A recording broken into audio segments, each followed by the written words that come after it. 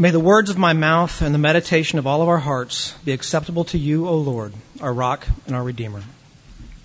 Amen. Please be seated. You know, just last week it was 70 degrees and sunny.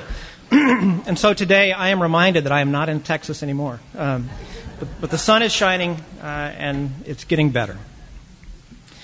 Just a few years ago, Rick and Kay Warren lost their 27-year-old son to suicide. It was a devastating loss made all the more difficult by the publicity surrounding the tragedy. Rick, of course, pastors one of the largest churches in the world. About a year after the initial heartbreak, he made these comments.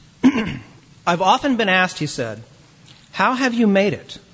How have you kept going on in your pain? And I've often replied, the answer is Easter. You see, the death and the burial and the resurrection of Jesus happened over 3 days. Friday was the day of suffering and pain and agony. Saturday was the day of doubt and confusion and misery. But Easter, that Sunday, was the day of hope and joy and victory. And here's the fact of life. You will face these 3 days over and over and over again in your lifetime. And when you do, you'll find yourself asking, as I did, 3 fundamental questions. Number 1, what do I do in my days of pain?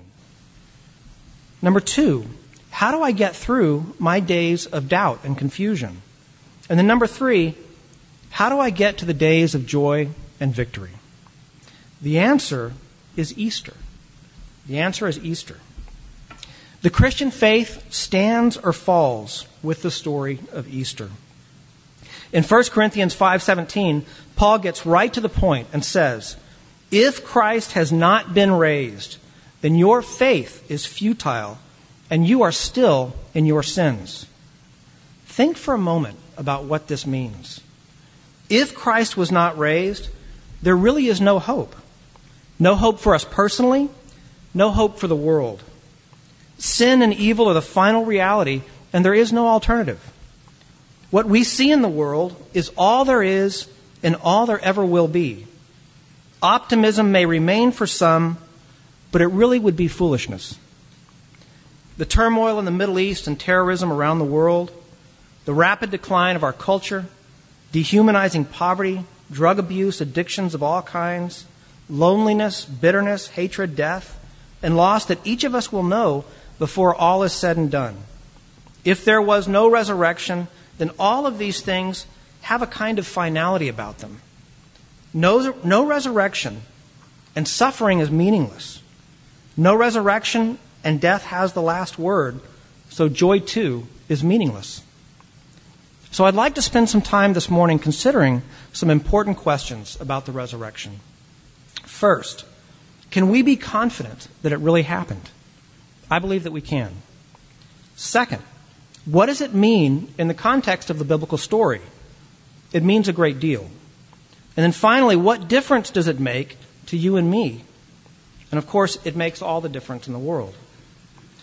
So let's begin with some of the evidence. And we should start by being honest with ourselves. The story is hard to believe. It's hard to believe now, and it was hard to believe for Jesus' followers. Even when Jesus stood before them, raised from the dead, and fully alive, it was hard for them to believe. Just a few verses before our reading this morning, in John chapter 20, verse 15, Mary of Magdalene is the first to encounter Jesus. And when he says to her, "Woman, why are you weeping? Whom are you seeking?" She mistakes him for a gardener, and she asks, "Sir, if you have carried him away, tell me where you have laid him, and I will take him away." But then Jesus turns to her and calls her by name, Mary, and she begins to see and understand. In the Gospel of Mark, we're told that after Jesus appeared to Mary, she told the disciples, and they would not believe it. When Jesus finally appeared to them himself, he began with a rebuke of their unbelief. We have a similar story in Luke's Gospel. The disciples refused to believe the testimony of Mary and the other women, and then, as 2 of the disciples traveled on the road to Emmaus, Jesus joined them and spoke with them, but they did not recognize him. They thought he was a stranger, but then he broke bread and their eyes were opened. When he later appeared to the rest of the disciples, they were frightened and they thought they saw an angel. And of course, in our gospel lesson for today, we have the story of Thomas, who could literally not believe his eyes. So Jesus guided his fingers to touch his own scarred hands and to feel the wound in his open side. And then Thomas's doubt turned to belief, and he confessed, "My Lord and my God." At this, Jesus said to Thomas, "Have you believed because you have seen me? Blessed are those who have not seen and yet have believed." He's talking, of course, about you and me. You see, if we are awake at all, then the resurrection is hard to believe, and Jesus knew that it would be. Unlike the disciples, we can't touch his hands or feel his open side.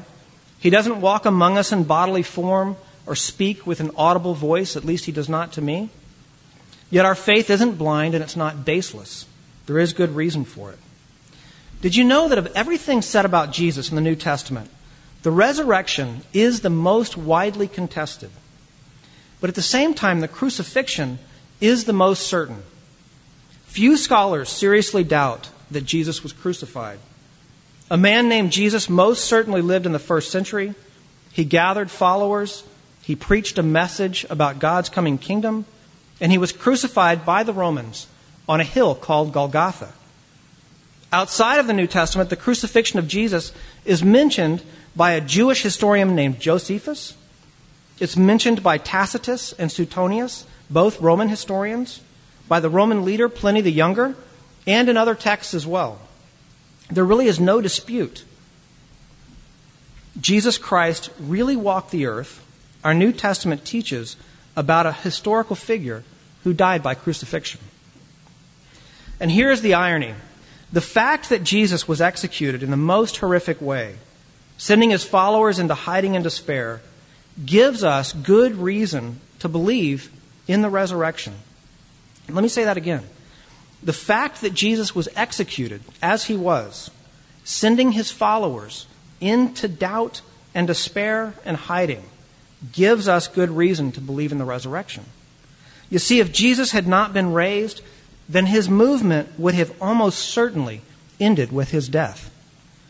Did you know that there were other men who lived near the time of Jesus who claimed to be the Jewish Messiah? You've probably never heard, for instance, of Judas, son of Hezekiah, who died in 4 BCE. You've never heard of Simon of Perea, Athrongs the shepherd, Judas the Galilean, the Samaritan prophet who died in 36, Theudas, Menahem, the son of Judas the Galilean, of John of Gilskala, Simon bar Giora, or Jonathan the weaver. Each of these men gathered a group of followers to challenge Rome. Some were said to perform miracles. Some were thought to be the Messiah, and some believed themselves to be the Messiah. And every one of them was executed for their treason. Their followers were forced into hiding, disillusioned, and totally defeated, and their movements were over. We've not heard about these people. The story of Jesus should have ended in exactly the same way. He gathered followers, performed miracles, he taught about the coming of God's kingdom, and met a horrible death. That should have been the end of the story. Can you imagine what it must have been like for the disciples? The disappointment, the shame, the fear that each must have felt. Jesus was crucified. Their hope was squashed. It was over. Now they had nothing to do but fear for their own lives.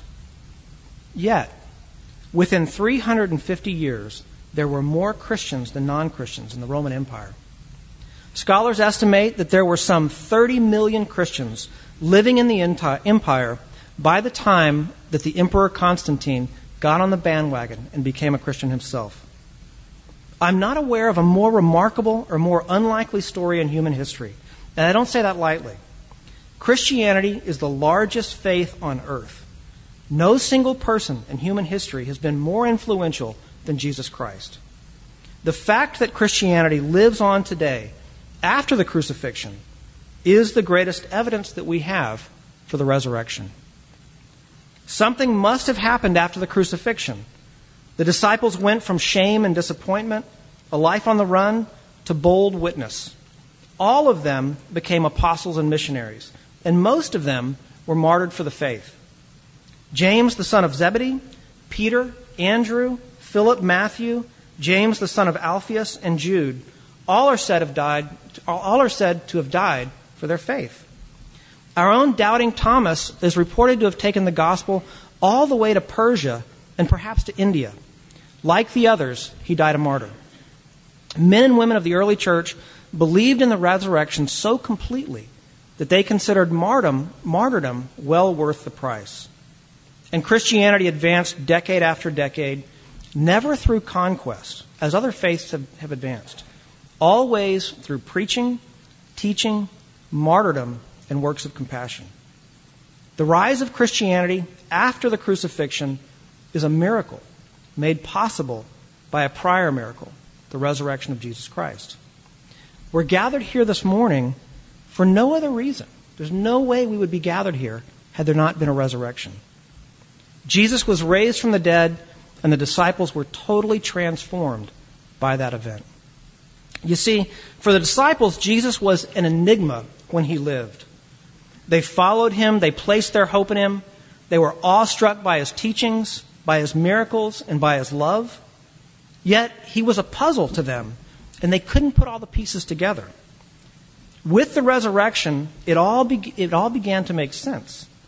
We find this theme most clearly in Luke's gospel when Jesus joins two of the disciples walking on the road to Emmaus.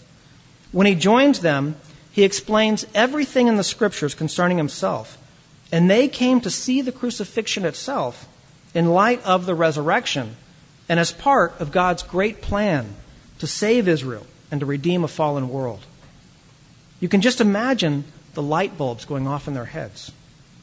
In our gospel lesson for today, we see something similar taking place, but the message is more subtle. Did you notice how every time Jesus appeared to his disciples, he began with the phrase, "Peace be with you"? 3 times Jesus says this as he appears among his followers. Peace be with you.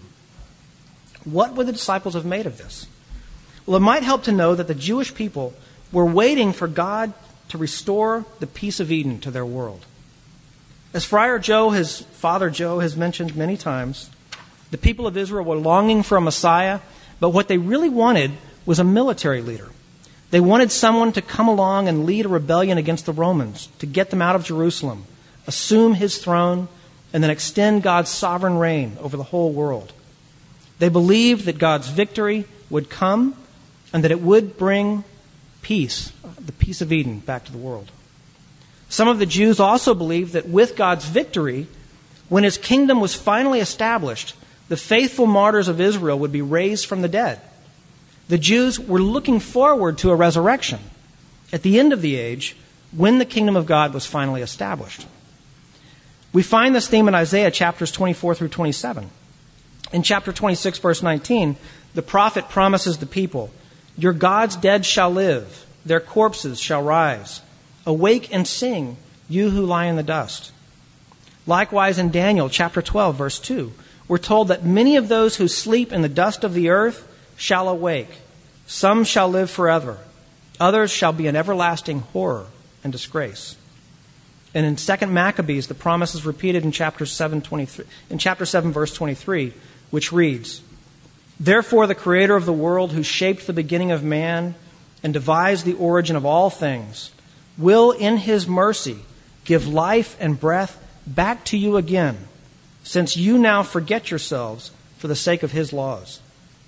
The Jews were looking forward to a resurrection at the end of the age, but Jesus was raised from the dead at the wrong time and in the wrong way. Rome doesn't appear to have been conquered, and the end of history hadn't come.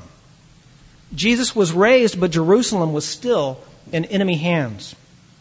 Yet Jesus greets his disciples again and again with this confident declaration, "Peace be with you." The meaning is clear. All is well.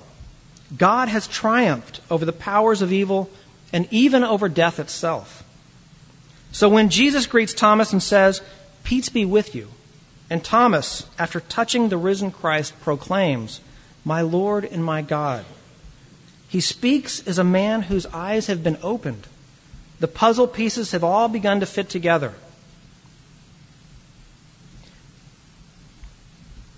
God has been true to all his promises, but not in the way anyone expected.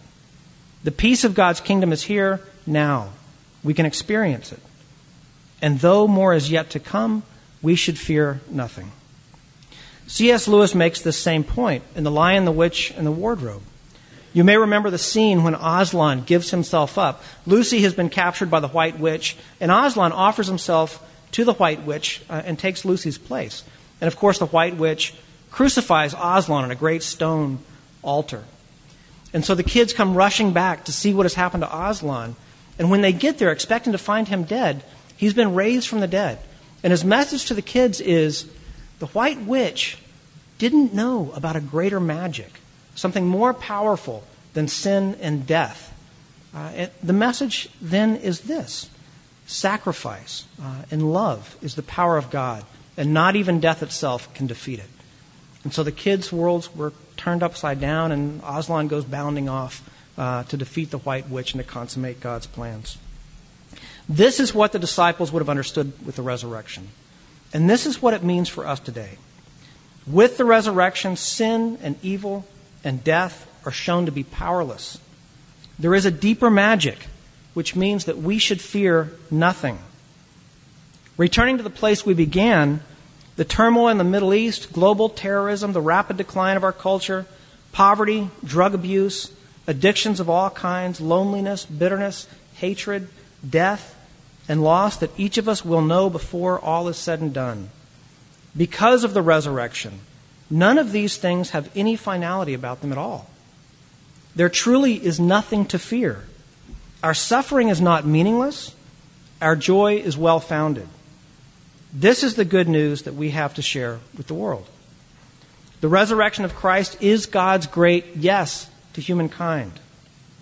In our epistle reading this morning from the book of Revelation, we read these words: "Grace to you, and peace from him who is, and who was, and who is to come, and from the seven spirits who are before his throne, and from Jesus Christ, the faithful witness, the firstborn of the dead, and the ruler of the kings on earth." Jesus is the firstborn of the dead and sovereign ruler over all that is.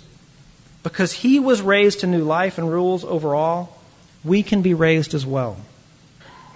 Let me end by reading again from John in chapter 20, verse 21.